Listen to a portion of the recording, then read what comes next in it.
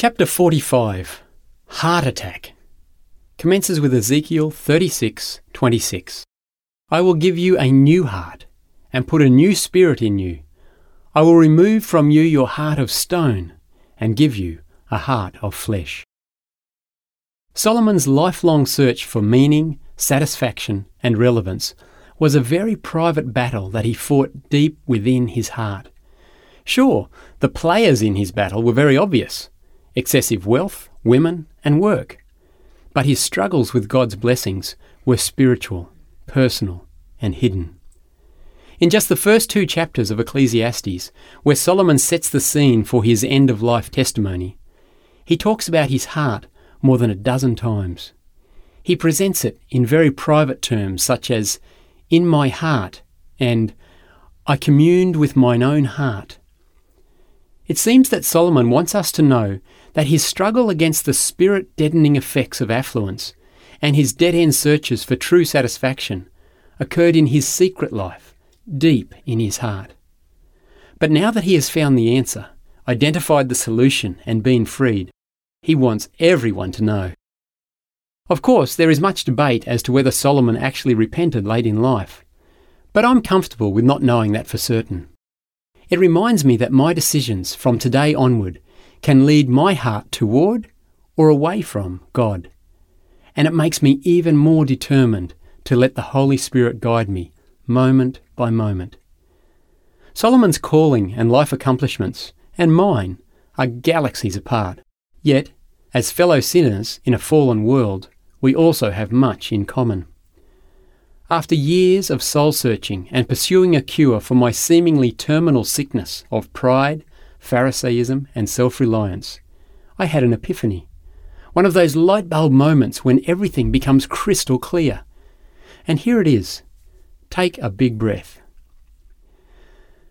No matter how clearly David, Solomon, Kierkegaard, Malachi, Isaiah, Paul, Letourneau, Yancey, White, Wesley, Stott, Graham, Hughes, Lewis, Chrysostom, Gandhi, Chalmers, Busso, Bacon, Zacchaeus, Nicodemus, Bonhoeffer, Carnegie, Mother Teresa, Luther, Rawls, Chambers, Levine, Eckhart, Forsyth, Mann, Job, Moses, and even Christ outlined the vanity, transience, futility, and deception of wealth to me. And no matter how often I read and tried to put into practice their advice, I couldn't get all of the clutter out of my heart. Sure, I had instances where I was given victory over individual items, such as expensive wristwatches, extravagant skiing trips, and other luxuries. There was also a more or less continuous string of what I felt were significant donations, as a good Pharisee would, of time and money to church missions and other real needs. I even had times when I was so focused on spiritual activities that, as the chorus goes, all the things of earth grew strangely dim. Many times I had my heart so clean of worldly desires that the door swung freely inward and my communion with Jesus was simply wonderful.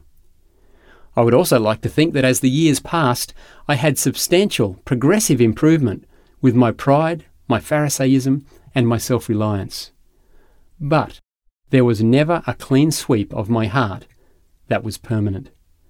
As clean as it seemed to be at times, there was always something I'd missed. Like gold dust on the floor of a jeweller's workshop, the floorboards of my heart always harboured the dust, and very fertile seeds, of the loves of this world. I had to acknowledge defeat. My heart was beyond cleaning. You see, I am by birth and by action a sinner. I have a sinner's heart, and sinners' hearts are not just filled with the love of this world. No, they are intrinsically formed from and composed of the love of this world. Worldly desires are the very structure and fabric of our natural, sinful hearts. As such, for me to follow Scripture's command to love not the world nor anything in the world would be, unavoidably, suicidal. It would require a literal self-annihilation, a heart attack of the most heinous sort. And therein lay my epiphany. I didn't need to empty my heart. I needed a whole new one. Ezekiel 36:25-27 tells me just what I needed. I will sprinkle clean water on you, and you will be clean. I will cleanse you from all your impurities and from all your idols. I will give you a new heart and put a new spirit in you. I will remove from you your heart of stone and give you a heart of flesh. And I will put my spirit in you and move you to follow my decrees and be careful to keep my laws. And so it was that during my journey, which you have so patiently followed, my heart was exchanged.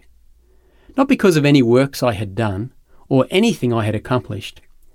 I simply repented of my years of misdirected worship. Then I grasped the handle of my heart's door and began to pull on it.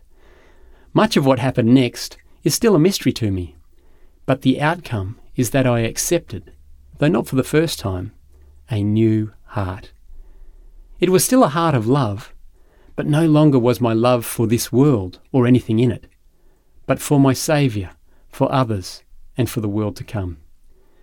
So now that I have a new heart, does that mean that I don't need to do all I can to keep it clean and clutter-free? No, God forbid. I am painfully aware of what I allowed to happen to my last heart, so I am all the more determined to protect and keep pure my beautiful new gift. I have fixed my new heart on things above, and I plan, through God's strength, to live every day learning to love. Through Christ's strength, I've turned my back on the things of this world, so I can more fully focus on His eternal riches.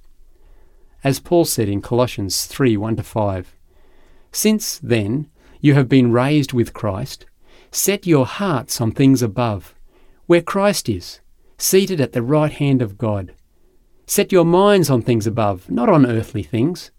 For you died, and your life is now hidden with Christ in God. When Christ, who is your life, appears, then you also will appear with Him in glory. Put to death, therefore, whatever belongs to your earthly nature: sexual immorality, impurity, lust, evil desires, and greed, which is idolatry." I've had a heart attack, and part of me has died. It's been put to death. But another part of me is so very, very alive.